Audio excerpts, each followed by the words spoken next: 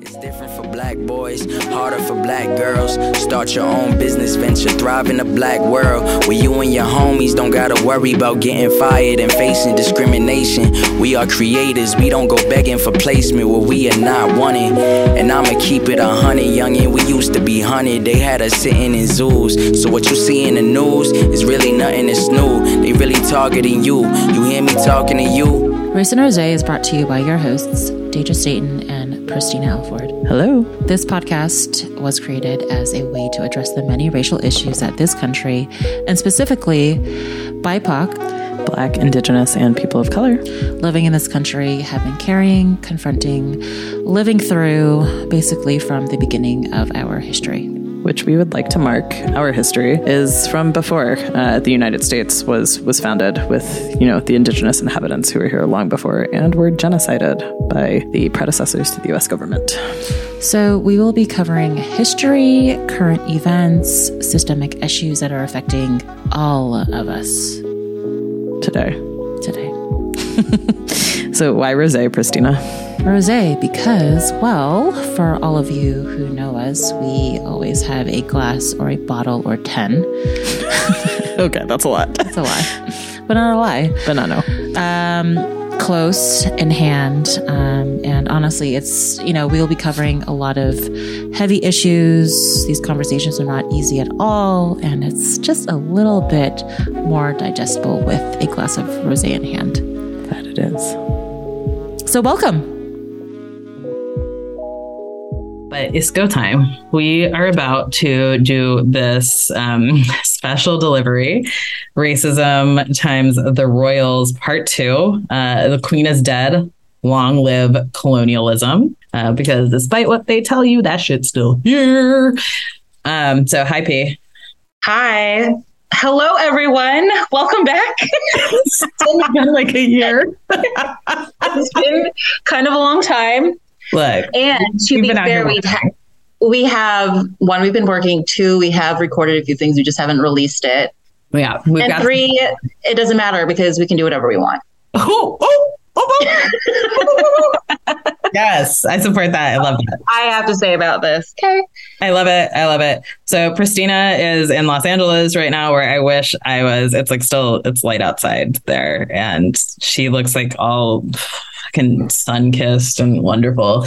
I look sickly and in Scranton, Pennsylvania, where I am for work. I'm about an hour and a half from where I grew up. And I almost died on the way here because torrential downpour, windshield wipers were not helpful. And it was mean in these mountain streets. So, but I made it. We made it. And today, as the title of this episode betrays, we are talking about the death of the Queen. Which Queen? No, not Beyonce, not Queen Latifah, not any of the other queens or Adele. Not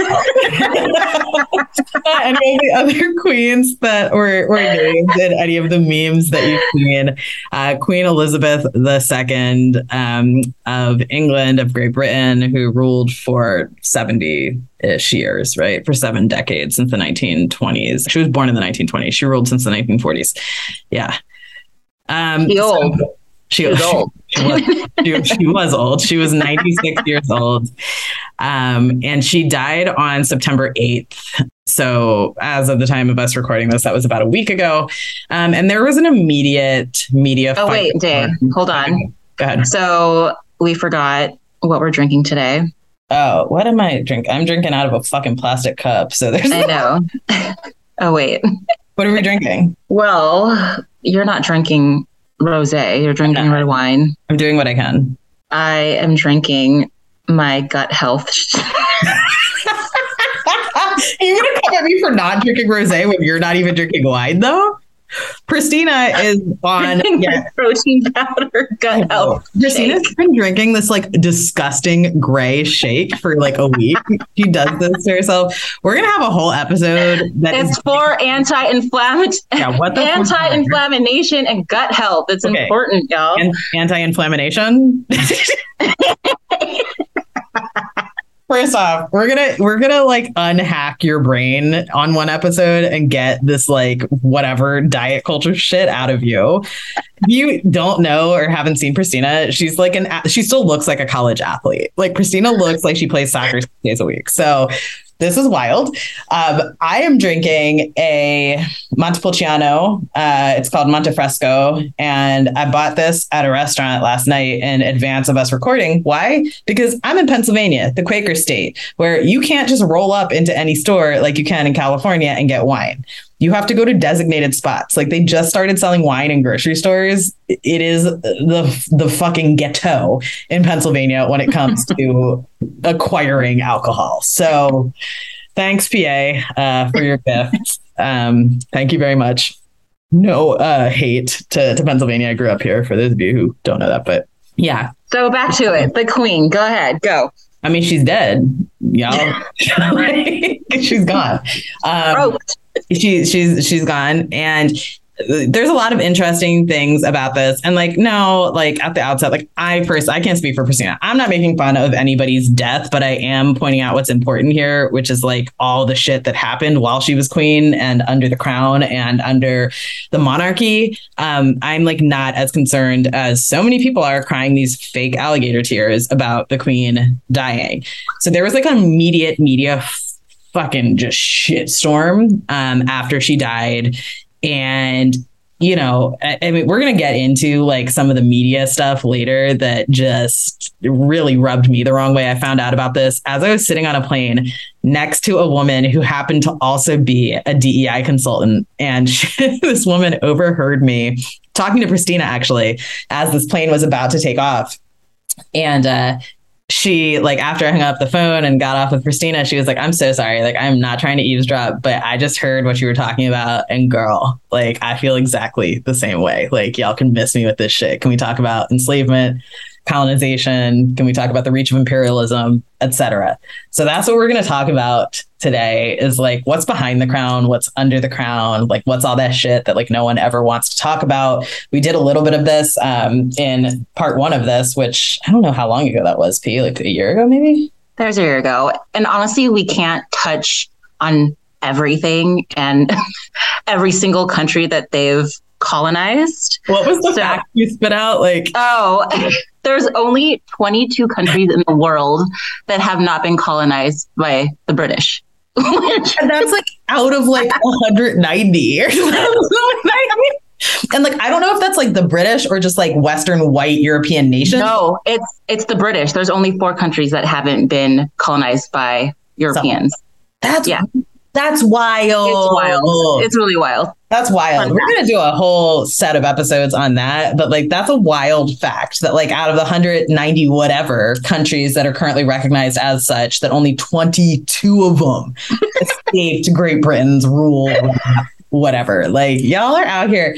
This is wild. Right. This is truly wild. So like, let's get into the nitty gritty, the nuts and bolts of it. I think, you know me, like Professor Daedra hat is on. I feel like it makes sense for us at the top here to define some things, because we aren't taught in school in the United States, like what colonization is really, what empire is, what imperialism is. So just quickly, I think it makes sense for us to go through a few of these definitions. So I want to talk about the concept of empire. What do we mean when we say empire? What is an empire? And what are some examples? So when we're talking about empire, a good definition of empire is a major political unit that has territory of large or great extent, right? Like a vast territory or a number of territories or people who are under a single sovereign authority. Right.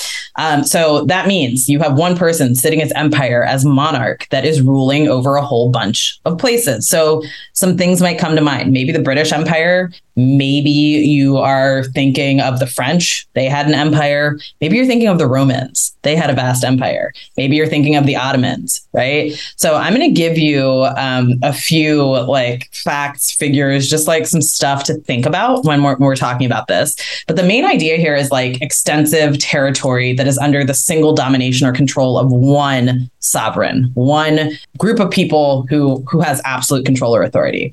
And key to this is the idea that an empire is really just an unequal relationship between one main state or entity, right? The sovereign, and a periphery or a marginalized group of other states that are controlled by that main sovereign state. So imperialism, the practice by which you gain an empire, is the policy of extending your power, your domination, your dominion, your control of one nation over other territories, just expanding, right? So here are some ideas of what we mean when we're talking about empire. British Empire, we're going to get into this.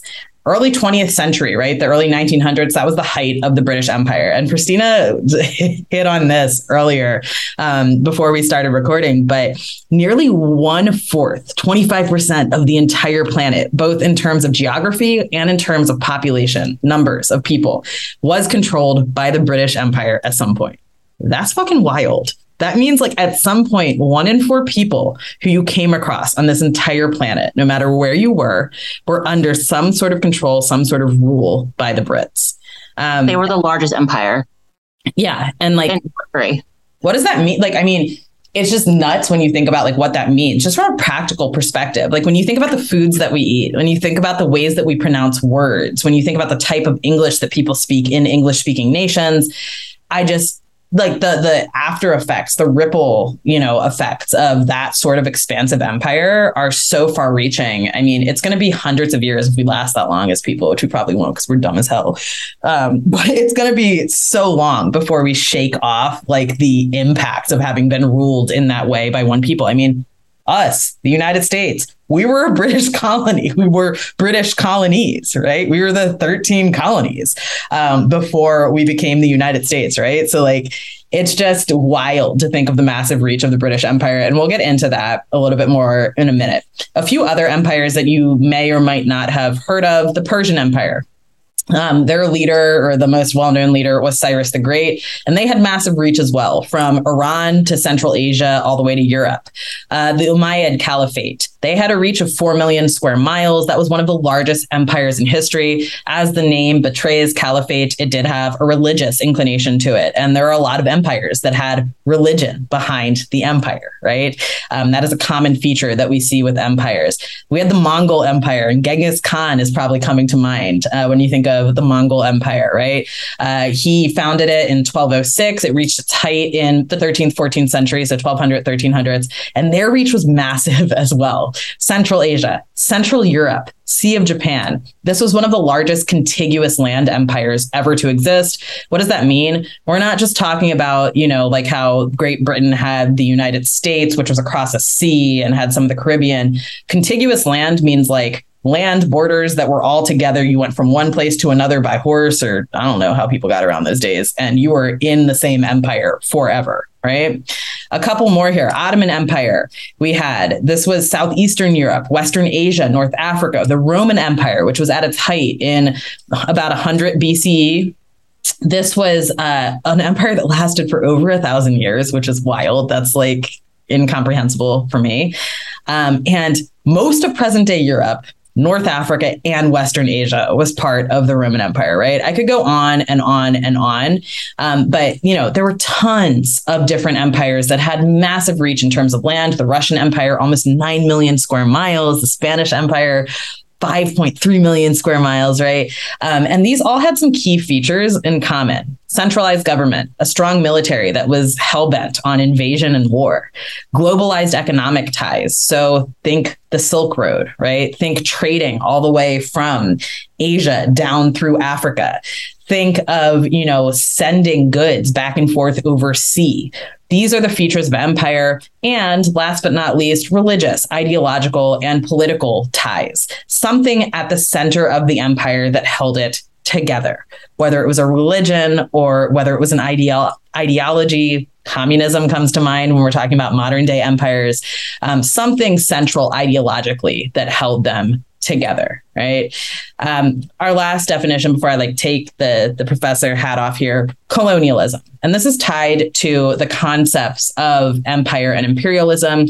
When we talk about colonialism, we're really talking about the domination of people, right? The domination of a specific group of people or an area by a foreign state, by a state that is not from there, right? And this is the practice of extending and maintaining political and economic control over another people, right? A people who is foreign to you.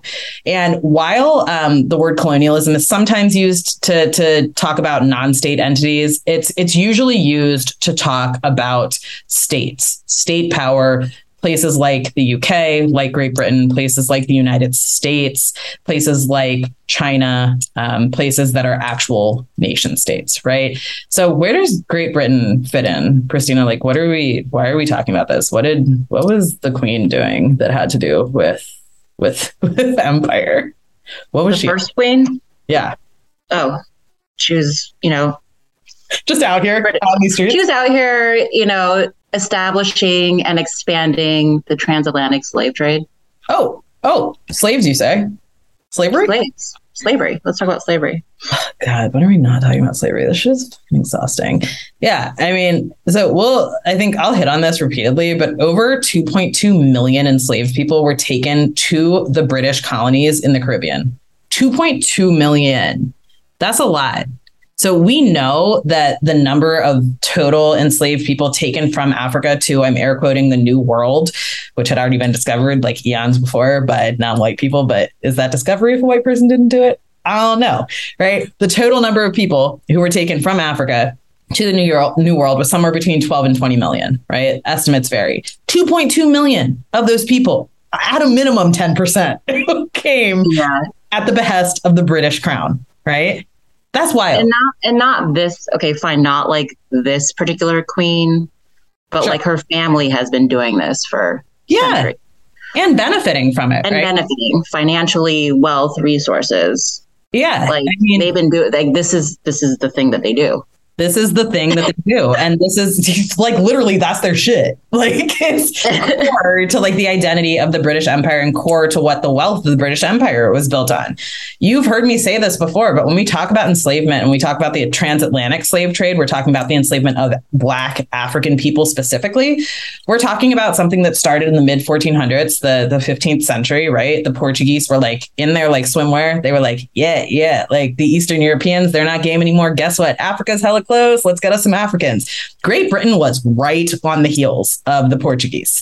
They started just as early. So we might be talking right now about like the 1700s, but for hundreds of years already, the crown had been developing their skill, their acumen at slave trading, right? Building the best ships, borrowing from the Spaniards and the Portuguese, right? Borrowing from the Nordic peoples who were master shipbuilders. This was something that the entirety of Europe was involved in. And mind you, Europe was intermarrying royal families during this time period. The British crown would marry into another family from another European country. The Spanish crown would strategically marry into another family from another country to consolidate power and to consolidate wealth. Where did they make this wealth? Slave trade.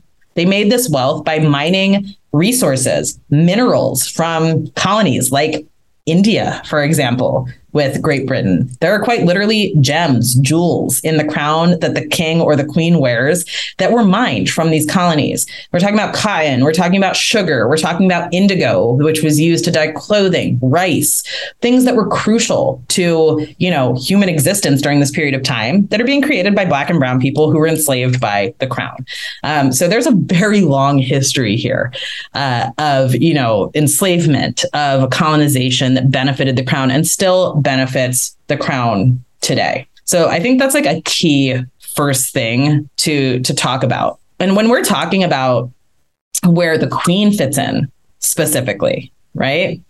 The queen and her family have done a whole lot of nothing, I like to say, when it comes to race. So there are very well-established ties, even outside of Black and brownness, of the crown just kind of turning a blind eye to, for example, Nazism. The queen's uncle made a famous and historic trip when he, stepped down as the king because he wanted to marry an American woman who was divorced. The crown was like, we don't do divorce. So do you want to be king or do you want to marry her? He said, deuces, I'm going to marry her. And the year after he stepped down from being the king and handed the kingship over to Queen Elizabeth's father, he was photographed in Germany in 1937 with his American wife. He was then the Duke of Windsor, literally saluting Hitler, shaking hands with Hitler, doing the Hail Hitler, right? So like the crown has been embroiled in all sorts of racist scandals, whether it's in Asia, whether it's in Africa, whether it's in the Caribbean, whether it's in Germany, for a really, really long time. This is like a long held disposition, this inclination towards engaging in racism. Another important thing, while Elizabeth was queen, 20 nations gained their independence, right? It's not like she became queen and like, woo, everybody's free, like free all the Black and brown people from colonization. There were hella places that were still colonies. So I think that's a really important point here as well. It's not like she, was the bringer of light, the bearer of peace. She had this dual status. She wore two masks. She wore the face of colonization and the face of decolonization at the same time. So, P, do you want to talk about like where the British Empire fit in some of the places that we don't talk about as much, the Philippines, Asia, etc.? Yeah. So again, we can't really cover everybody because they pretty much colonized everybody. The entire world. They literally were just on a mission of taking over the world. So they took the world as your oyster really seriously. Very seriously. Like, yeah, it is. It is our oyster. So how I'm going to tackle kind of my POV is on the actual countries that affected my family and my ancestors. So again, my dad is Black and Japanese. He was born in Japan, and my mom is from the Philippines. So they both immigrated to the States in the 70s. And I think we discussed this before, but just as a refresher. So again, in the late 1600s, the British Empire began expanding across several continents. Like we said, it eventually became the largest empire in history. So they were just really out here, just conquering, taking wealth, taking resources, taking parts, taking lives, taking people. So I'll begin with the Philippines. So the British arrived for the first time in the Philippines in 1579.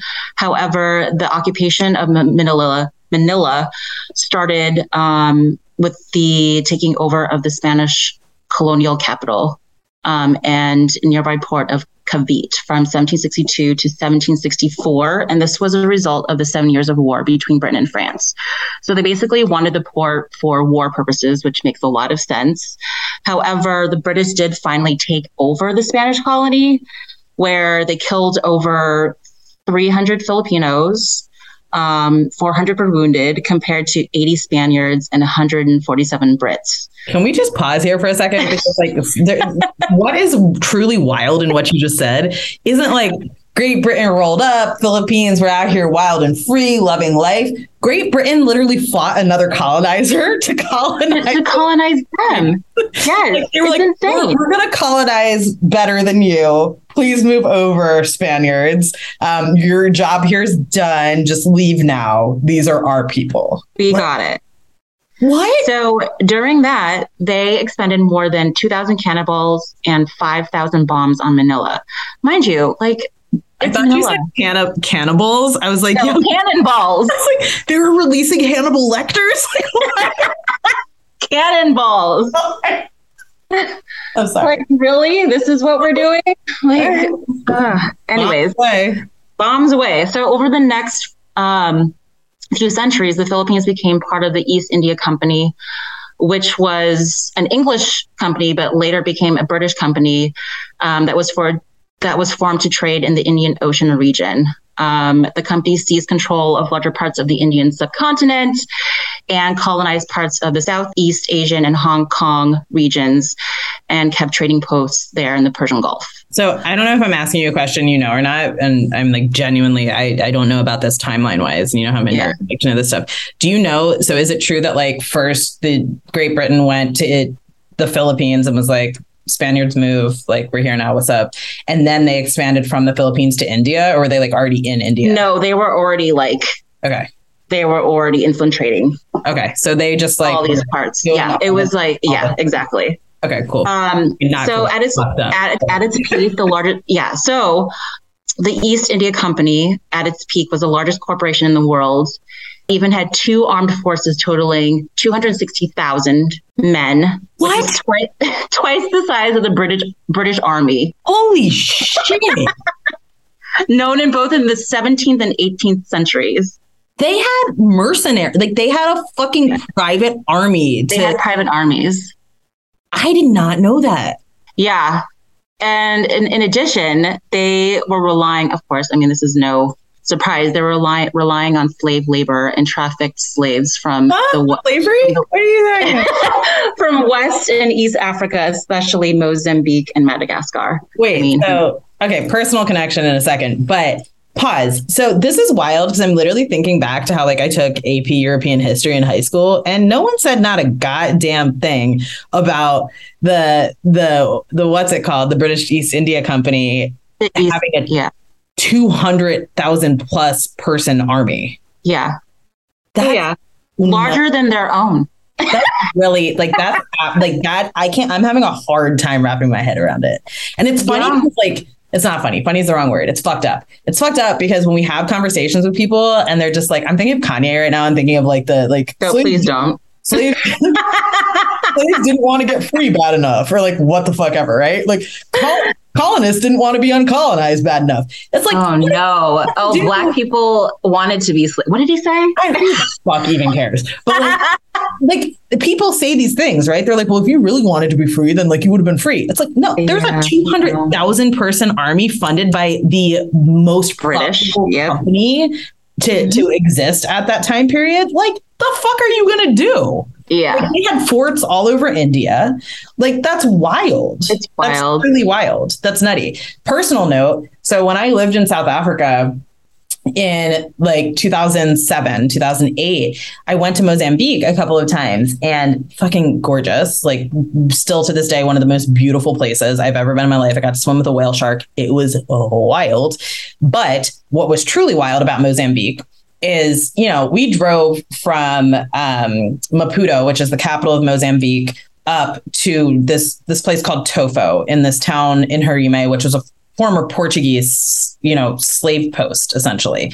And I was on the beach at the hostel we were staying at because there was nothing at this point in time on this piece of land except for hostels. I hope it's still that way, but I'm pretty sure that's not true. Inland, there were some villages, but on the beach, there wasn't anything. But I noticed when we were walking down the beach one day, there was this like cement looking foundation, but like no building. And I was like asking people like, what's that? And I think it was either a kid or a dude who I bought some artwork from that I still have hanging in my office at home, who said, oh, that was a slave castle.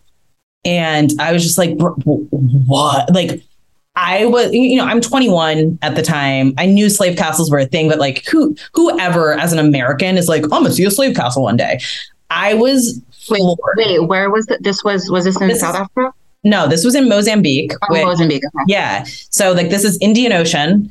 And, you know, there is just this huge cement foundation that, you know, this guy is telling me, like, I'm out here like, it's beautiful. There's fucking palm trees and whale sharks and rainbows and shit. And this dude's like, this is a slave castle. This is a place where the Portuguese marched Africans, Black Africans, inland from the interior of the country to the coast and put them on ships to take them to other countries to be slaves. Right? Like, it's just like hearing you say that, hearing you say Mozambique, hearing you say Portugal, hearing you like, it's nuts to still be able to see and feel. I just remember the feeling I had, my hair standing on the back of my neck. Like, I'm getting chills right now talking about it, of witnessing in person as a Black person in this, you know, African country where I don't even think I ever thought I'd go to Africa as a young person, a slave castle. Right. Like we live in a country where like you're not really taught about slavery in any depth in school. So it was just like really nutty to see. And that's all I have in my head right now when I'm hearing you say that. But I digress. I'm sorry. That was a good one. Thank you. That was good. I like that. Also, in kind of just poking around and seeing how the Phils were covering the news of the Queen. We're poking around, were you? I was poking around on the internet. It's dangerous, B. It's dangerous. What'd you The find? internet is a dangerous place, y'all. It wins every single time. It never loses. Your soul every single time. Single time it wins. Oh my God, that's fucked up. But anyways, the headlines coming out of the Phils. Philippine senators mourn the death of Queen Elizabeth II. Oh. Phil leaders mourn the death. Like, I'm just like, what? What is happening here? Feel like, sorry to like bring like I know you and emotions, but like how did that make you feel? One, I didn't really know what to expect, right? And I mean, the Philippines, their government is all over the place. It's very corrupt. The Marcos family is wild out here in these streets. The new son, I believe, is ruling now again. He's in the government. So, I mean, the whole government's a mess, but the way that they portray their relationship in the media with the royal family is like they're buddies. So despite the history behind what happened, it's like, it's not really talked about. What do you think's behind that? Like, why do you think right now? And I know I'm asking you to like pontificate on something like we don't really have that much information into, but like, why would the Philippines kind of cozy up to the crown in this way in 2022, given like the sordid, fucked up history between the two countries? I don't know. I think that the people there are kind of controlled. The media is controlled. You know, they want to put their best foot forward, I guess, to the Western world, I want to say. Yeah. Despite history. Yeah. And it's sickening.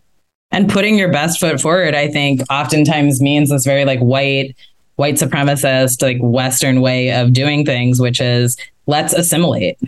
Let's approximate whiteness to the extent that we can, right? Like act like this didn't happen. And it's all good. And like, you know, we talked about this like a tad bit earlier, but you know, when we were talking about like the First Nations people in Canada and some of the reporting out of Canada with respect, Canada's part of the Commonwealth, this, you know, entity that grew out of colonialism of countries that are, you know, lightly ruled by the crown. But, you know, this idea that people are treading lightly, they're kind of, you know, putting their toe in the water and seeing what happens. Now that there's a new monarch in power, now that King Charles is in power, is he going to be as, you know, as I can't think of the word because, you know, there was nothing gentle about the monarchy, but Queen Elizabeth did bring a certain amount of humanism to the crown in a way that former monarchs hadn't, right?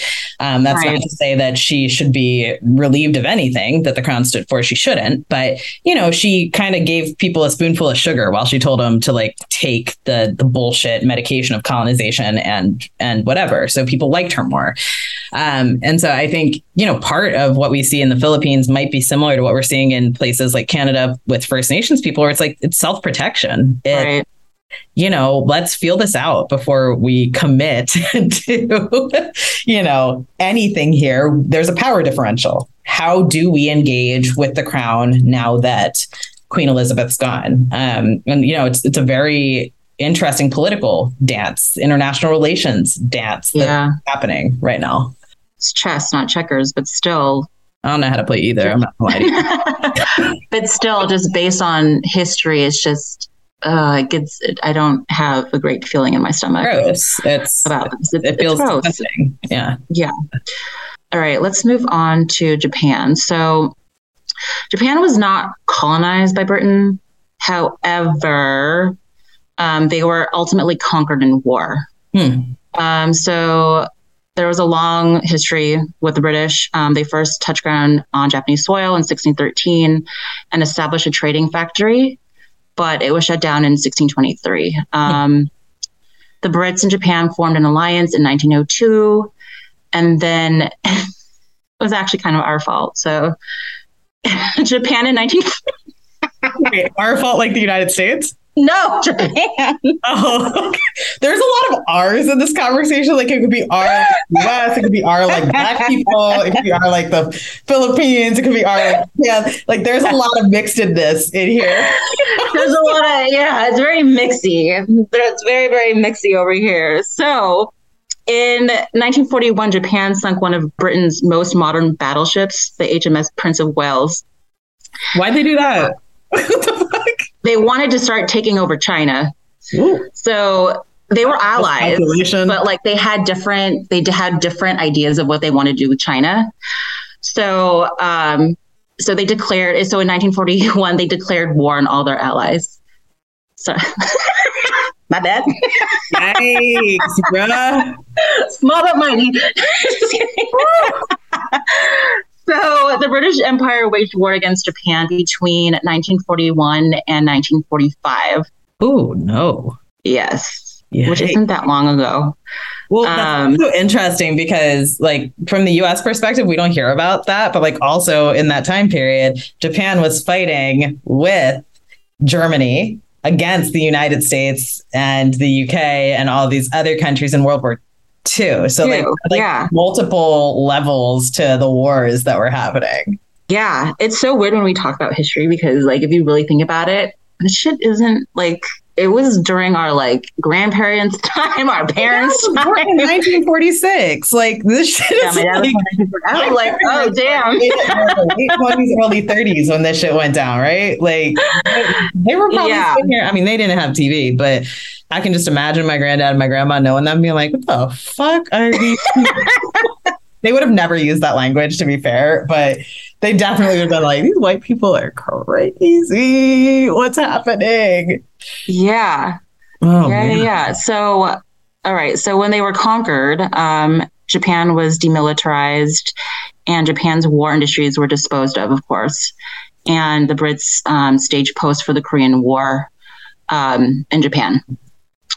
So, Can I slide in a note here? I don't know if you're of course. Were you going to bring up Hong Kong at all? No, go for it. Okay. So I just want to bring this up because this shows like the kind of like long arc of history and like where we're at now. So for like any of you who are like me and like watch the news and have been paying attention, there have been like massive protests, or at least there were until like COVID started in Hong Kong, pushing back against Chinese rule, right? China taking Hong Kong back over as like a territorial piece of China. And that's because in the 1940s, Hong Kong was ruled still by, or started to be ruled, I should say, 1840s, by the British Empire, right? So Hong Kong was a colony of the Brits in the 1840s. And this had a lot to do with like opium and a whole bunch of like other wild shit.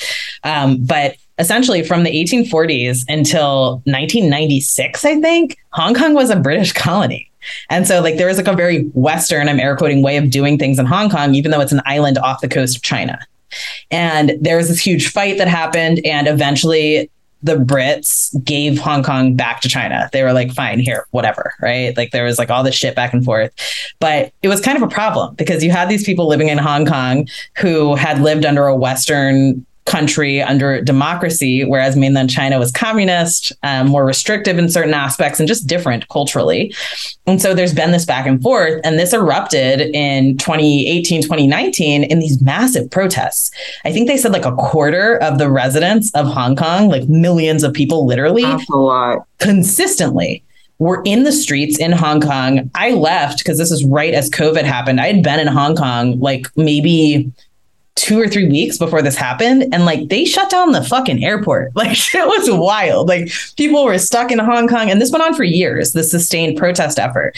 And the reason I bring this up is because this wasn't like, just like the Philippines, just Japan. This was like a regional thing that happened. Like the Brits tried to extend their colonial imperial rule over the entirety of Eastern Asia. And they were effective at it. I mean, they were in power in Hong Kong for 150 years. It was the financial capital of the world for a long time. And so it's just really important to point out like the reach, both in terms of like geography and the reach in terms of temporally, like time, until 1996. They started in like the 1600s. Yeah. And like that means for places like Japan, places like Hong Kong, places like the Philippines, like it doesn't just mean like the Brits were like loosely like around. It means like they set up shop. Like there were people who were residents in these countries and who really impacted like the ways things were done in a lot of really bad ways, but also in some ways that made those places be at odds ideologically with whoever like the original sovereign was that controlled that place. So like, look at what happened in Hong Kong. Like there is an ongoing fight between the people who lived in Hong Kong under British rule for 150 years and mainland China. And this shit's wild. It's wild as hell. So just colonialism's, this shit's wild. It's deep. Very deep. Anyways, deep. All right. Back to you, P. I'm sorry, I digress. No problem. We love these little tidbits. You know, my IR degree, I use a little bit here and there. I love it. What's up? Great. And then just to bring it back to the Queen. So again, just wanted to see what the headlines were coming out of Japan. Ooh. And very similar to the Philippines, Japan Empress to attend Queen Elizabeth's funeral. Oh, they got invited? Because I'm pretty sure there were some countries that were like, get the fuck out of here. Vladimir Putin did not get an invite. He did not get an invite. I saw that. Stay your ass at home, bro. But yeah, Japan's emperor mourns death of Queen Elizabeth. I feel very lonely. Japanese react to death of Queen. Like, what? What is happening? Stockholm syndrome. That's what's happening. That shit's fucked up. What is happening? No. These headlines are wild. Anyways. Look. So yeah, it's... I don't even know. So like I don't even know how long we've been recording right now, and I'm already exhausted talking about like the fucked up shit that the Crown did. Right? I think it's just like an extension of my exhaustion of talking about like the fucked up shit the U.S. government has done. It's like the U.S. government's like the fucked up stepchild of the UK that has done even more fucked up shit because their parent was fucked up. Like that's how I see the situation. But I mean, I'm just like hearing you say this, and I'm thinking about all this other like wild shit that we haven't even talked about yet, like apartheid, right? Like, you know, the Crown was still very deeply enmeshed with South Africa, for example, when apartheid was happening between the 1940s and the 1990s, right? The development of the entrenchment of and eventually the dissolution of the apartheid state, where Black people, very similar to what happened in Nazi Germany, were forced to carry passes identifying themselves in their own country, in their own ancestral homelands, right? You had the British who had set up colonies there forever and had done what they did in Australia and some other places and sent like the worst, I'm air quoting, citizens possible, like people who were like hardened criminals, they sent to like South Africa and to Australia to like populate the colony, right? It's just like this history of really fucked up shit that happened in the British colonies specifically. And also Israel comes to mind. You think of Israel and, you know, I mean, people think of all sorts of different things. People might think of a country that was a respite, a safe haven for people after World War II and after the Holocaust, right? Which is valid, sure. But Israel also has this dual existence as a space where there were brown people there who were not historically Israeli and might not have historically been Jewish, right? This is a land of a whole bunch of different religions historically. When you look specifically at the history of Palestine and Israel together, when you look at the history of Christianity in the region as well, there's a lot of butting heads in terms of whose land it is and who has the right to be there. And the Crown had a lot to do with that. When Israel was created in the mid 1940s, there was essentially a deal that was supposed to be struck between Palestine and between Israel. And they said, hey, y'all both want half of this territory.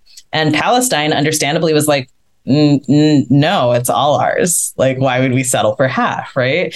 And so we result in the current state of things between Palestine and Israel. And I'm sure, like, shots fired, I'm going to get some shit like that for this, like I always do. But like, we have resulted in an apartheid state. There's a pass system where Palestinians have to quite literally show a pass to leave the occupied territories of the West Bank and Gaza to enter Israel, right? And these are all things that happened under British watch. And they were things that were pushed forward by involvement of the Brits. So I think it's important to not just view this as a problem of Asia that the Brits created, or a problem of Africa that the Brits created, or a problem of indigenous people in what is now Canada that the Brits created, or in the United States, right? A former British colony. But even in like the Near East, right? Like even in places like Israel, there are issues that were created by British rule, by the crown, by colonialism. And a lot of these places, much like the US, the Brits rolled up. They were like, what's up? We're here now. And then shit got rough. And they were like, okay, bye. See you later. And just like left a really fucked up situation that they had created. They stirred the pot and they said peace. So I just think it's important. And, you know, Pristina said this earlier, we could do like a 25 season podcast entirely on like the reach of like Great Britain. Like, and it wouldn't be us, like someone who is British and like also like a person of color or someone from a former British colony would obviously be the best person to do this. But just to say, like, there is so much here. Like we're really looking at the foundation of the house that is global colonization and enslavement and capitalism and corporate greed. The originators, right? Yeah. The originators of the thing.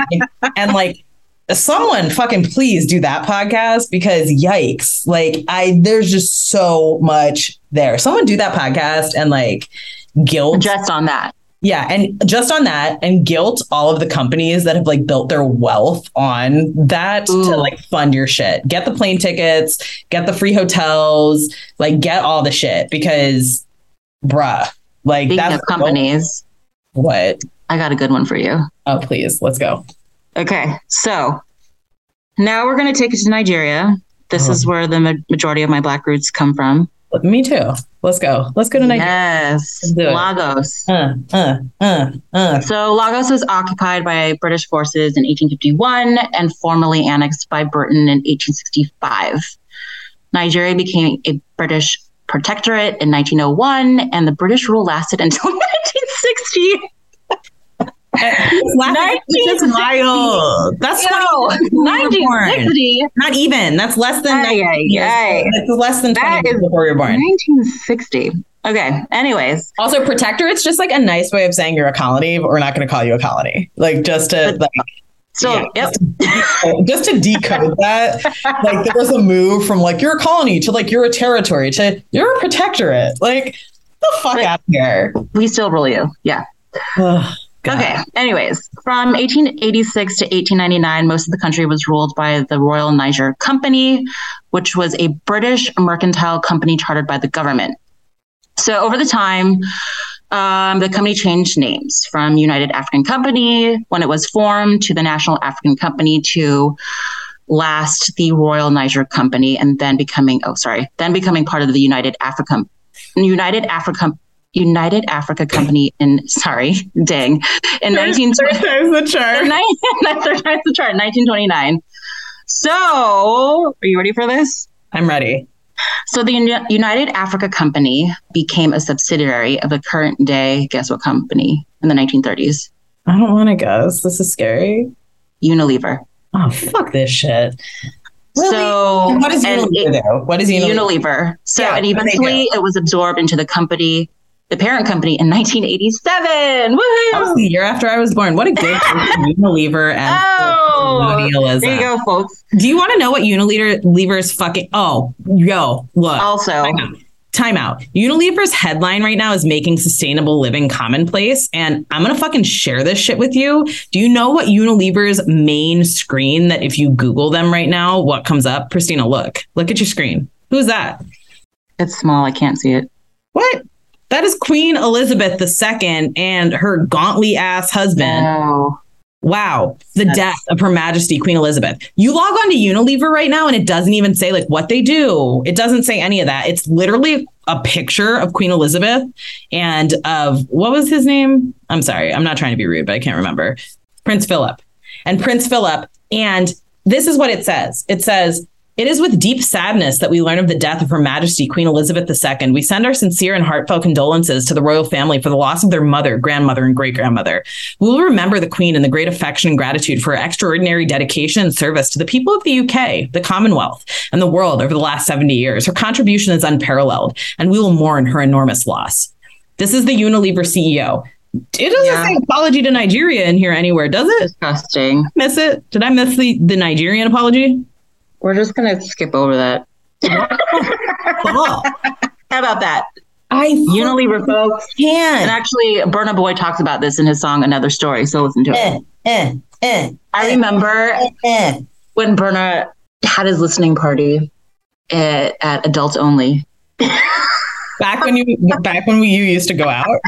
Back when we used to go out, and they played this song, and there's like this monologue that kind of intros the song that talks about the history, and I was like, oh shit. I have to show you one more thing on this website because it kind of speaks directly to like the work that I do.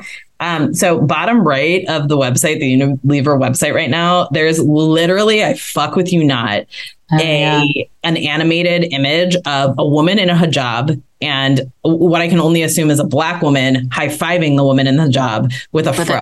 Huge fro. Like, are y'all actually on a website of a colonial fucking enterprise with brown people high-fiving in the fucking corner with Queen Elizabeth, on your banner, when you have not once talked about the fucking damage you've wrought in Africa? I can't. And in case you were wondering, Unilever, they're huge. They make fucking soap. They make all sorts of things. Like, just to talk about like what's in their beauty line, here are a couple of the companies, the individual brands under Unilever. Dove, massive. Yikes. Sunsilk, massive. Persil, massive. That's a huge like laundry company. I think they might even make like Magnum ice cream bars. They make Hellmann's mayonnaise. They make Liquid IV. They make Ollie. Fuck, there's a lot of shit I have to stop buying. I'm realizing as I'm reading these off to you. They make... We'll provide a list. You guys can make a list for yourself. Seventh generation, right? Like the like sustainable like toilet paper and shit. Like, this is a company that's out here like, look at all the shit that we make. But fuck the Africans. Like, I can't do it. I can't do it. Oh my God, someone save me because I'm about to really go all the way off right now, Christina. I'm not done yet. Oh God, I'm sorry. Ready for more? Oh, please. I'm gonna mute myself. Okay. So another fun fact related to Nigeria that relates back to the British monarchy and the British Museum. So during their centuries-long rule, while they were colonizing, conquering, killing, you name it, they were also taking precious resources from all over the world, from Africa, India, Jamaica, etc. Even white people. They even took shit from white people. No one's safe. Hide your kids. But they're also taking art and artifacts. And a lot of these ended up in the British Museum.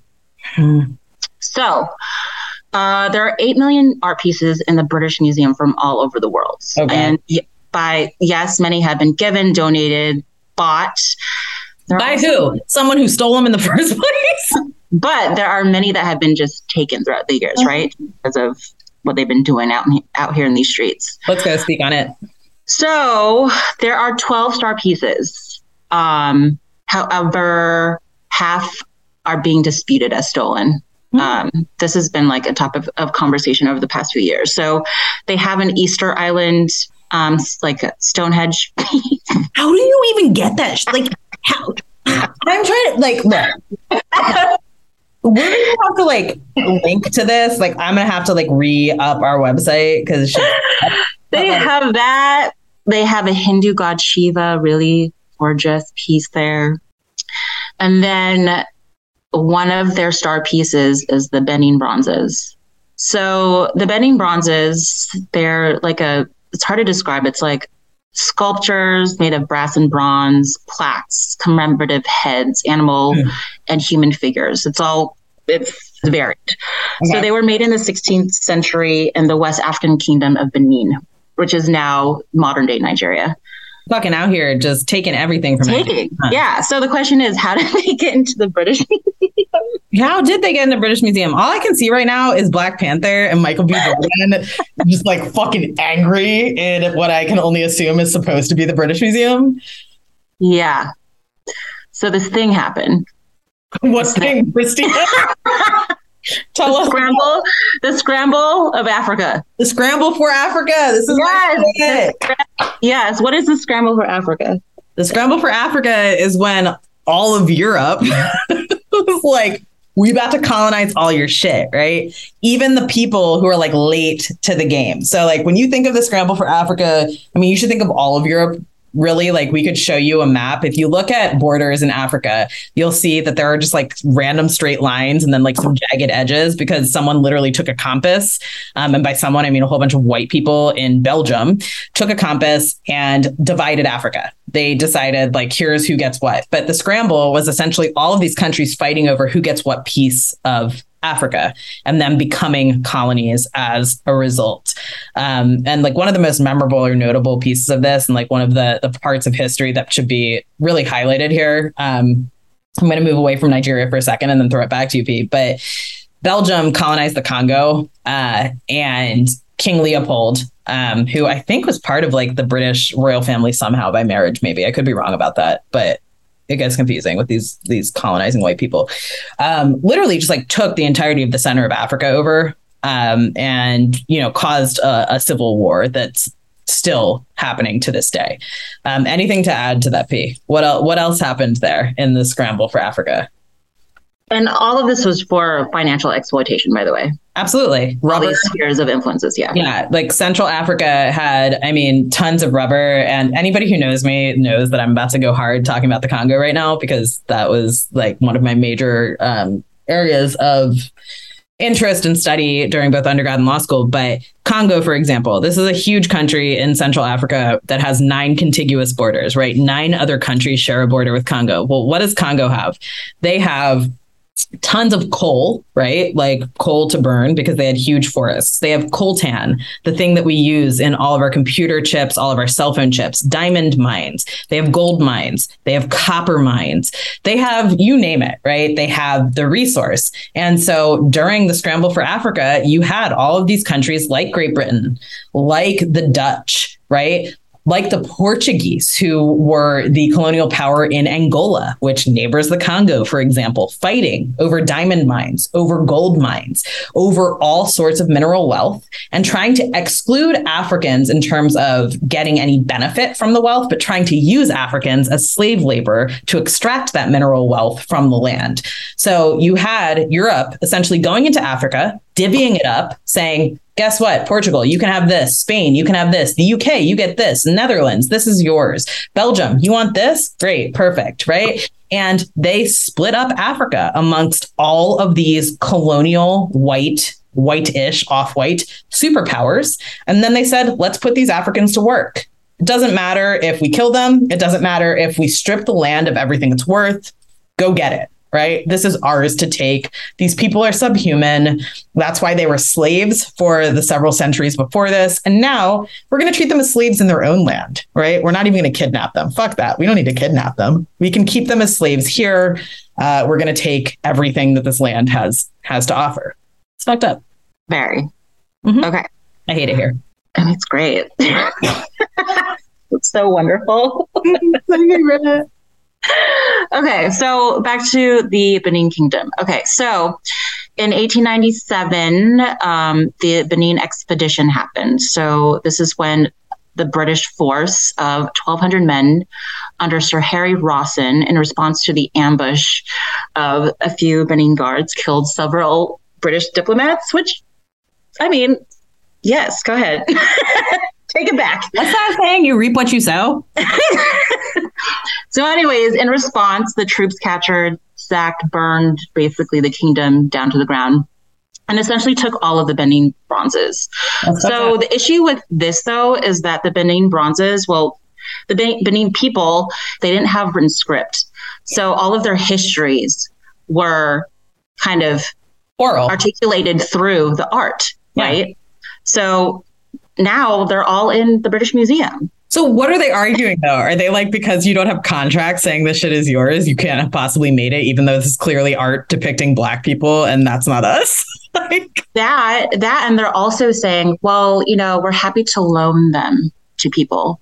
This is wild, because this is emblematic of colonization. This is what the former British colony that became the United States did in the United States with American Indians, right?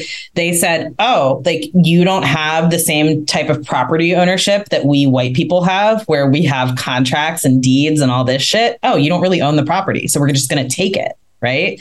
Oh, like you don't have written language. Well, this contract must mean nothing because you don't written language. What? Like, what's a verbal contract, right? Like, what's an agreement to share land and take only what you need? Right. We don't recognize that. And that's what the Western white world did everywhere.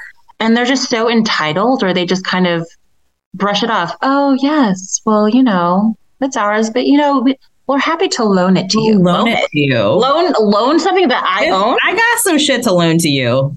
I can't, like, my heart runneth over with hatred for runneth over these motherfuckers. Let me speak in some language that you'll understand. Can I take it all the way Shakespeare for you? Like, the fuck? I need to be in the face. I'm surrounded by white people in Scranton right now, and someone's gonna come knock on the door and be like, "Someone in here is loud and she sounds black."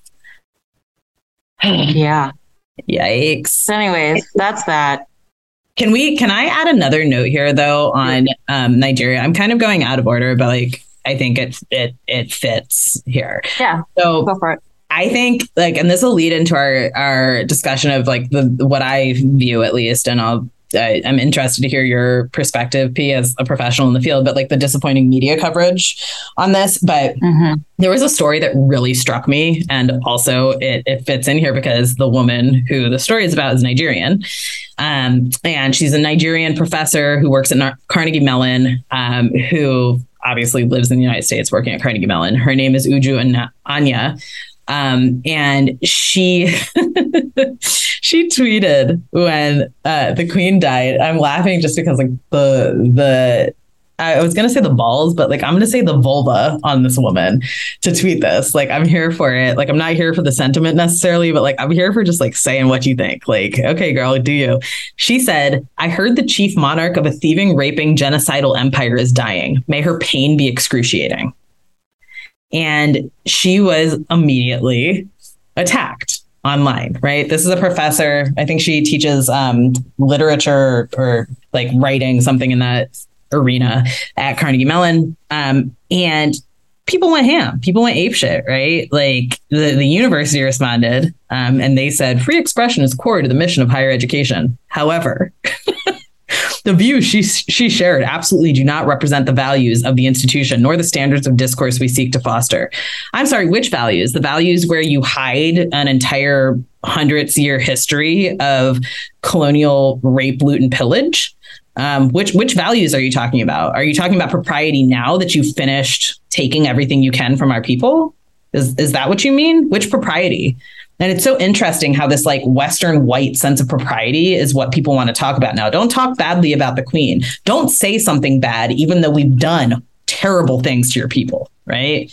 The gall of you to say something untoward about our dead Queen after we have put crown jewels on her head that we stole from your people, right? It's amazing to me. And like this shit got like extra wild. Like Jeff Bezos entered the fray. There's obviously a backstory here. This woman is Nigerian, and as Pristina has just laid out for us, there is a very long history between the crown and white colonization of the Western world and Nigeria specifically. And so, it's ironic. I don't even know if that's the right word, that there are people who are so much more concerned with disciplining this professor who is speaking her mind and her truth based on her family history and the history of an entire people, than addressing what her tweet brings to light, eulogizing and celebrating a queen who sat atop a monarchy that caused great harm to a ton of BIPOC people the world round for centuries, all to enrich itself at their expense. And just to give you an idea of what her background story is, I'm going to read you a bit from, I think the story is from NPR, but her story that she shared after she got attacked viciously was this. 7 years after Nigeria won independence from the UK and 15 years into the reign of Queen Elizabeth II, civil war broke out in the former British colony, Nigeria. One side was the Nigerian government, desperate to preserve the multi-ethnic state that had been cobbled together by Britain's colonial administration. The other side were the Biafra separatists who sought autonomy for Nigeria's Igbo people, an ethnic minority originally from the country's south who faced persecution and pogroms in the north. With control over Nigeria's oil production at stake, ding, ding, ding, former colonial superpowers jostled for influence, not least the UK. In 1967, Nigeria was still a member of the Commonwealth, as Christina has pointed out, and Elizabeth had remained its head of state, the Queen of Nigeria. This white woman was the Queen of Nigeria in the 1960s, and she was until 1963, intent on maintaining influence and control. The war was a humanitarian catastrophe for Nigeria's 52 million people. A year into the conflict, more than 1,000 children were starving to death every day. Every day, 1,000 children dying. TV cameras beamed images of their anguish as well as evidence of further wartime atrocities all over the world. This was responded to by misleading the British Parliament about the UK's involvement. And this was being done even as the UK was increasing its flow of arms to Nigeria. And this was revealed in 2020 when some documents got declassified. In the wake of the Queen's death, the Nigerian president, Muhammadu Buhari, who fought on the side of the government, praised the royal family as a very strong ally, even in the midst of our difficult time during the Biafran War. They stood for the indivisibility of the Nigerian state, supported and ensured that we overcame the problem. Right. So why is this an issue, and why specifically did this professor, this woman, Uju Anya, say what she said? Well, at the time that this war was happening, her mother had 2 kids under the age of 10, and she was pregnant with a 3rd child. She was a native of Trinidad, but she had been living in Nigeria for a little bit less than a decade, and she just missed catching the last ride, essentially, out of Nigeria on a foreign charter plane that was airlifting refugees out of the war zone. And when British soldiers took up arms against civilians, or when Nigerian soldiers took up British arms, I should say, against civilians, tearing down villages, burning them to the ground, scorching ancestral homelands, her mother fled with her in-laws and took whatever they could. They lost half of their family. She was born 6 years after this, right? And so the legacy of this war, it's central to her identity. The legacy of the war, she says, it was a genocide, a slaughter, a Holocaust. So when this woman says, and I'm going to reread the quote, "I heard the chief monarch of a thieving, raping, genocidal empire is dying. May her pain be excruciating." Why are we attacking her? Why aren't we asking questions about the fact that the British Empire was lying, was sending arms to, and was supporting the infighting, a civil war of a government it set up under its queen, Queen Elizabeth II, who was the Queen of Nigeria until 1963, which led to the deaths of thousands, hundreds of thousands, maybe millions, who knows what the actual numbers are in conflicts like this, of Nigerians. We're mad about words that this woman tweeted when half her family was killed. I think this is just like another indication to us as Black people, as brown people, if we take the whole world into account, if we take all of the former colonial lands into account, just how unimportant we are to them. We're a source of wealth. We're a mine. And once they get what they need out of us, they don't give a fuck about us anymore. But we're supposed to cry for their queen, right? Because she was our queen too. Not my queen. I mean, I'm not going to sit here and say like, fuck you, Elizabeth. I hope you burn in hell, at least not publicly. I hope your death was excruciating, but sweet fucking Jesus. I mean, it is amazing to me, the sense of propriety and the sense of, just the balls on people like Jeff Bezos, who had the nerve to come out and say to her that this was inappropriate, to say that it was unprofessional, to say that she's supposed to be leading young people and young minds. Do we trust her? Do we trust you, motherfucker? Last time I checked, you had people working in factories under slave labor conditions, asking for bathroom breaks. Really? Get the fuck out of here, bro. Also, where's your wife? Let's ask her. I mean, your ex-wife. Does she have opinions on how humane you are? It's the people we look to as figureheads, as people who are going to give us some grain of truth in these instances. Jeff Bezos, you have some shit to say about formerly colonized people who don't share your skin color and certainly don't share your fucking privilege as one of the richest humans to ever exist. Shut the fuck up. Go back in your spaceship. Outer space misses you. Like, Jesus. I'm done. I can't. It's just. How's that bottle day? Gone. It's done. I need more fucking wine. I just like the fucking balls on white people to have some shit to say here. I just like really, I can't. Like if Black and brown people had the time or the energy or like whatever to like really put on blast all the fucked up shit in like a unified format that like these colonial powers have done, what are you talking about right now? What are you fucking talking about? I'm gonna toss it back to you in a second, unless you have something to say right now. This is the last thing I'm gonna say before I chug this last plastic cup of Scranton wine. Gross. Ew. Hey, be careful with Pennsylvania, okay? So this reminds me of like other people saying she's drinking her grape shake. It's gross. This reminds me of other shit that people have had to say, namely, you know, I founded and run a consultancy, a diversity consultancy and anti-racism consultancy. And I posted something when the Queen passed. And the post that I put up said, let's be clear. Our job is not to make you more comfortable. Our job is to help you confront hard truths, including the fact that the crown is and was a colonial entity whose immense wealth and status was built and maintained on the backs of and through the mineral wealth of its Black and brown, quote, subjects the worldwide. The fact this makes you uncomfortable does not make it any less true. And in the comments, I said to further, elucidate what I was saying, instead of being upset because your positive feelings for Queen Elizabeth II and the royal family writ large are being challenged, it may be a better, more productive, anti-racist and anti-oppressive use of your time to consider why we ever adored a family and a monarch that has done such damage to Black and brown people for so long. These hard truths are often the ones most in need of answer and most illuminating once answered. We challenge you to look past the fanfare and to consider the human beings impacted by the crown for generations, for centuries, from slavery to colonization and beyond. Right? I'm not telling Queen Elizabeth to like dance on coals or, whatever other things I could say. And it's not even just to like, all right, not acknowledge or pay homage, like whatever, but like you need to just like look at situations holistically. Yeah. Like if you're going to look at that, you have to look at all like the dark history as well. That's what we're saying. Absolutely. And I saw a quote that captured this, that said, you can both mourn the Queen, and I'm paraphrasing, while also acknowledging white supremacy and colonization. Right. Mourn the Queen while learning about the damage that the crown has done.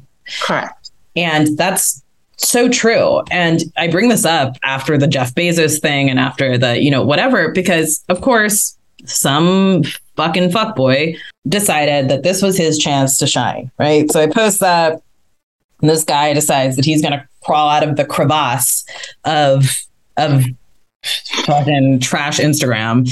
And he says, it's irrelevant whether we are comfortable or uncomfortable. Colonialism ended. And for good reason. Its successor, global capitalism, is a force for great prosperity and human progress.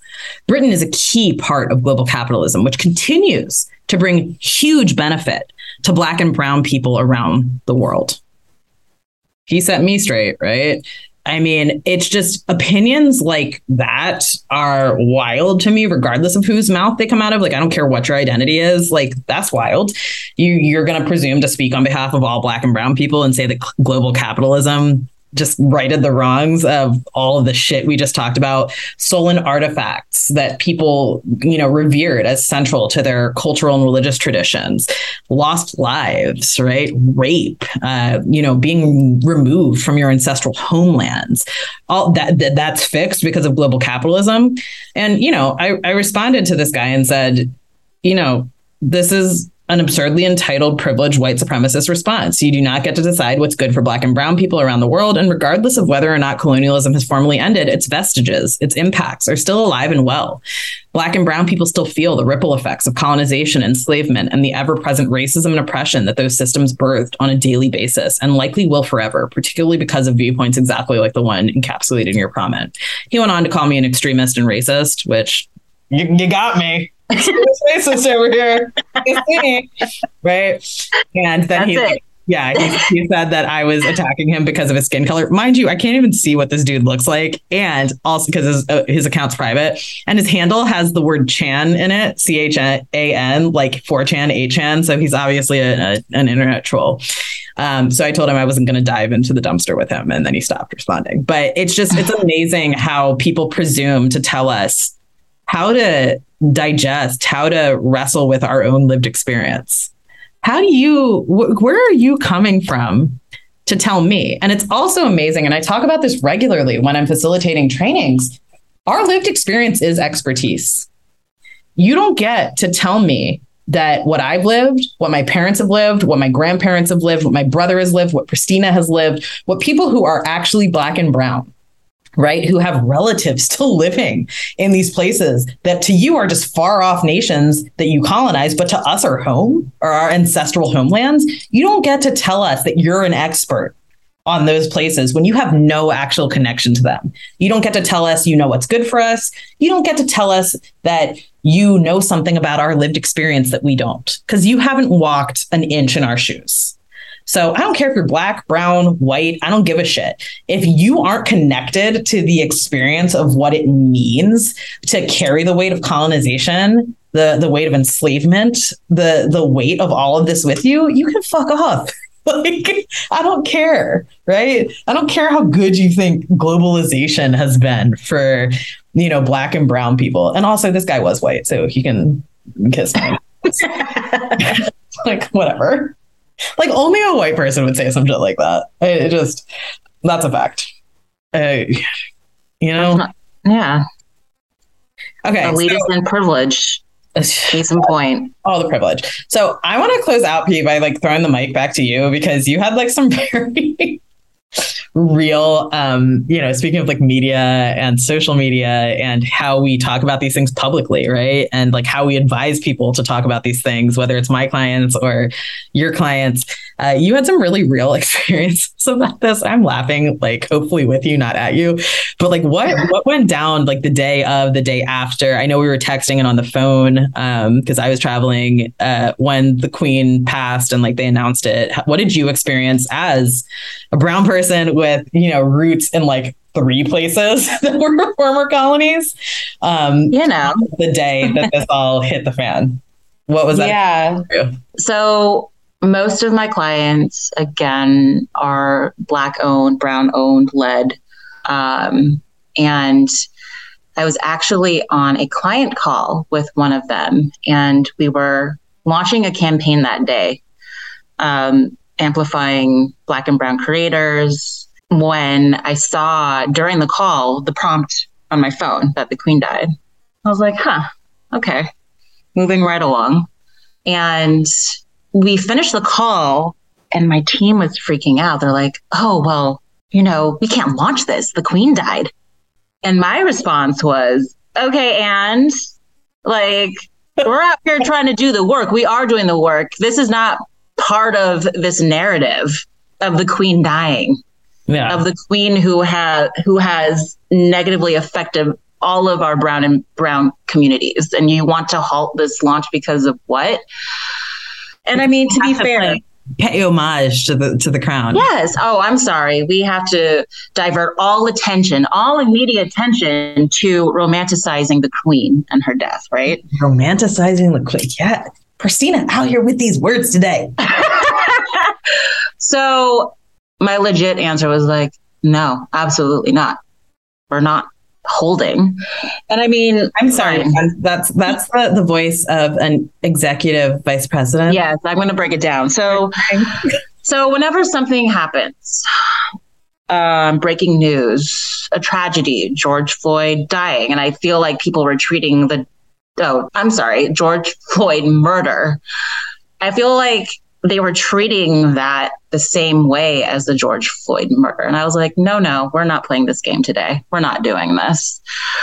So yes, in PR, when something happens, a tragedy, breaking news, when the crazies are coming after the Capitol, yes, the news cycle shifts, any type of launch, anything has to stop. But in this case, it's a little different, right? The Western world is so fixated with the royal family, what they're doing, the Queen dying. That has nothing to do with Black and brown people. Well, it has a lot to do with it, but not let's hold because we have to make space for the Queen. I'm sorry. We have other things to talk about. We have important space for us. Yes, we have important narratives. We have our stories that we need to tell, right? So I made the executive decision. No, we're not. We're moving forward. There's absolutely no way I'm hailing to this fucking queen. Cool. Not today. Not today. We're not doing this. So went out with it. I don't care. Yeah, we are internally advised not to. Media outlets, do not pitch us because we are covering the queen. Okay, well, those media outlets, fine. There's some overlap, but our media outlets that cover our voices, no, they're going to get it today because we're not dealing with this. We're not playing into this. We're not playing into this narrative. So that happened. Also, I was also monitoring a lot of social posts from agencies, different brands, seeing their reactions to the death of the queen. And I was actually in a meeting and we're having a conversation with a company, and they had posted a tribute to the queen on their LinkedIn page. You don't say. And they're a company that's all about, inclusiveness for all women, right? Great, wonderful. And then this tribute to the queen says nothing about the dark history of the British Empire or the British monarchy. So, and they did get called out. And what's scary about a lot of these times are that these companies, they're like, oh, well, why? Why are we getting this backlash? Why? What is this feedback? We didn't even think of, that this would actually happen. That sounds like white privilege. White privilege. Who's writing these posts? Who's on your team? Who's advising your company? Who didn't say stop? Didn't say stop. Maybe this is probably not it. This is probably not how we should position this, especially if you are a woman-owned, led company on a mission for inclusiveness and diversity. Yeah, that's not it. I'm sorry. It's not inclusive. But yeah, it goes back to who are in these rooms advising these companies? Who are on these teams? Not us. Who's making that final decision to post these types of things? Anyways, so that happened. And also, funny enough, I just happened to see another post by a former agency that I worked for, British owned, a cultural agency that's British owned. Oh, how fitting.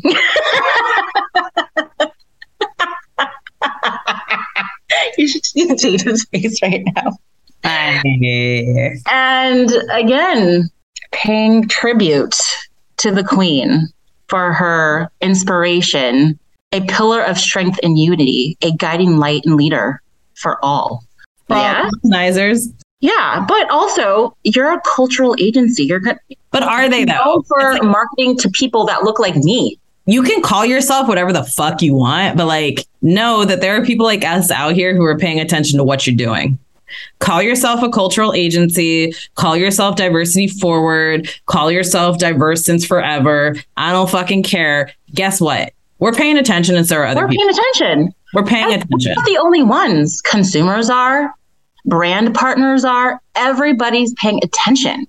The fact that all these people making these decisions, client side, internally, it doesn't matter, and these things still are happening, it's insane. It's insane. It's insane, but also to be expected, right? It's par for the course. This is what has always happened, right? It's we do these heinous, hideous things, and then we make a big guffaw about the Black person who has the nerve to say the fuck, right? The news is that you're saying the fuck. The news isn't that we're colonizing and that we're still profiting and benefiting off of murdering and taking the mineral wealth and, whatever from all these Black and brown countries. It's just fucking Beauty and the Beast voice, tale as old as time. Right. And again, even just in conversation, in this meeting where people are saying, oh, well, you just need to pick a side. You're never going to please everyone. Yeah, that's what you're going to say. Pick a side. They colonized everybody except for 22 countries. How are you going to pick a side? Well, Which side? There's a very small side left. Which side are you talking about? Please tell me which side. Sweet baby Jesus. So again, looking at situations holistically. You can't be blinded to the dark atrocities of the past, right? You have to acknowledge them. They have to be acknowledged. I'm sorry. So I'm in the Twitter sphere, like as we're having this conversation, and this tweet from CNN just popped up, and it says, "The plane carrying Queen Elizabeth II's coffin has broken records to become the most tracked flight ever, according to Flight Tracker 24." And the first response to this, which is like entirely my sentiments. What did this tweet teach us, please? Like, that's how I feel about all of it. Like, all of it. Why? And then the next one, I'm going to ignore the actual next one because it's a fucking asshole. But the one after it says, all caps, "Please stop talking!" Exclamation point, exclamation point, exclamation point. This is terribly upsetting and annoying. I tweeted at CNN. Like, yes, thank you. Fuck. Like, are you going to track the remains of all of the dead Africans who are at the bottom of the Atlantic Ocean from the transatlantic slave trade that the Queen's family benefited from for centuries? If not, I don't give a fuck where that plane is. Yes. Like, what? Again, it's like romanticizing. Just why is so much attention being just expended on it? Like, it's just because white people. Because colonization, because racism, because white supremacy, because all that. The white bloc is hot. Like, I don't know. It just. Yes. That. I'm going to have to take so many sleeping drugs to go to bed tonight after having this conversation because I am so riled up right now. It has literally also become dark where you're at, which I can see behind you, which makes the darkness in my soul even heavier. Even darker. This shit is wild to me. Anyway. I just wish, like, when are we gonna ever be able to have like an open conversation about this shit ever? Like, is there ever gonna be a time where like white people don't feel threatened about having conversations about the fucked up shit that other white people have done? Like, so no one's telling you you're the colonizer, Karen. Like, just, can we talk about it? Yeah. And it's like when I'm advising clients or staff, I still have to be very careful about how I present the information or my POV because I don't want to offend, which is insane that I'm saying offend because I'm offended. You're offending me. To breathe as a brown or black person in the United States is to be I'm actually offended, and I'm trying not to offend you while I'm telling you with the facts. Like, isn't that the story, though? Isn't that where we all exist, right? It's truly wild. And I take it back that no one's calling Karen a colonizer because there is that dude on Twitter and on Instagram and TikTok, the Hey Colonizer guy, the indigenous dude, who's like totally right. You know, the guy who's like, "Hey Colonizer." Everybody. Yeah. He's right. I mean, we're all colonizers, but like, I'm a colonizer, but not by choice. But yeah, I mean, yeah, like, when do we get to offload our, the racial anxiety that we walk around with as black and brown people who like have to literally straddle the duality of not pissing off white people? And like, if my livelihood didn't depend on, and I'm not even talking about this job, I'm talking about more like when I worked at UCLA, not pissing off powerful white people, like the shit I would have said and done, girl. I'm just like, I sent that fire email to the queen of UCLA on the way out. I was like, yo, queen, what's really hood? Because you've been out here sending me as a black emissary and promising all sorts of shit to these black and brown students. And, it looks like there's a whole bunch of black people dead in the United States and you still don't give a fuck. It looks like the Capitol just got stormed and you're not calling it racist or anti-Semitic, even though you're Jewish. Like, what's good? The amount of times I've wished I could speak truth to power and like haven't been freely, able to, because I'd get fired, right? Because like 100%. where's my next paycheck coming from? Yes. It's fucked. It's fucked up. Yeah. It's fucked Anyways. up. So we're doing this instead. We're doing this. Yes. And hopefully, everybody's on board. And if you're not, then shoot, I don't know what to tell you. Catch this fire. I don't really care. I don't care. I've also been like working for like 24 hours today already. So I don't know if I'm entirely sane right now, but I don't care. We don't care. We're going to do this. We're going to do this thing. And like Pristina and I have had like, I feel like this is an important thing to say, like to our followers and to the people who listen to this podcast. We've had a lot of conversations about like, what are the lines? What do we talk about? What do we not talk about? How can we talk about this? And like, I think like more often than not, I've been like pushing on the balls to the wall side, just be like wild. And Pristina's like more measured, like more measured, but also especially just in my line of work and what I've been able to accomplish over the past few years. It's like, if you don't, you're tactical and nothing gets done. Yeah. So say the things, do the things, because that's the only way you're actually going to make a difference. Yeah. So that's the only way that progress is going to happen. You're going to do the things and I'm going to keep saying them. I refuse to shut up. I won't do it. Yeah. Can I tell you something before we get off like the wild that happened last night? It's really quick. So I was out to dinner at this restaurant that's like across the street from the place I'm staying right now. And this woman, she kept like turning around and looking at me. I'm sitting by myself at a table and I'm like jotting down notes, like preparing for a training I had today. And she turns around at some point and I guess she sees her opening. It's like, I don't know, 60 something like blonde hair, white woman. Right. And she's like, oh, I love your hair. I love your hair. I've always wanted to wear my hair like this. And instead of like, no, right? Instead of saying the thing, which is like, bitch, you better not. I was like, oh, like it's heavy. Like, like it's like, it's heavy.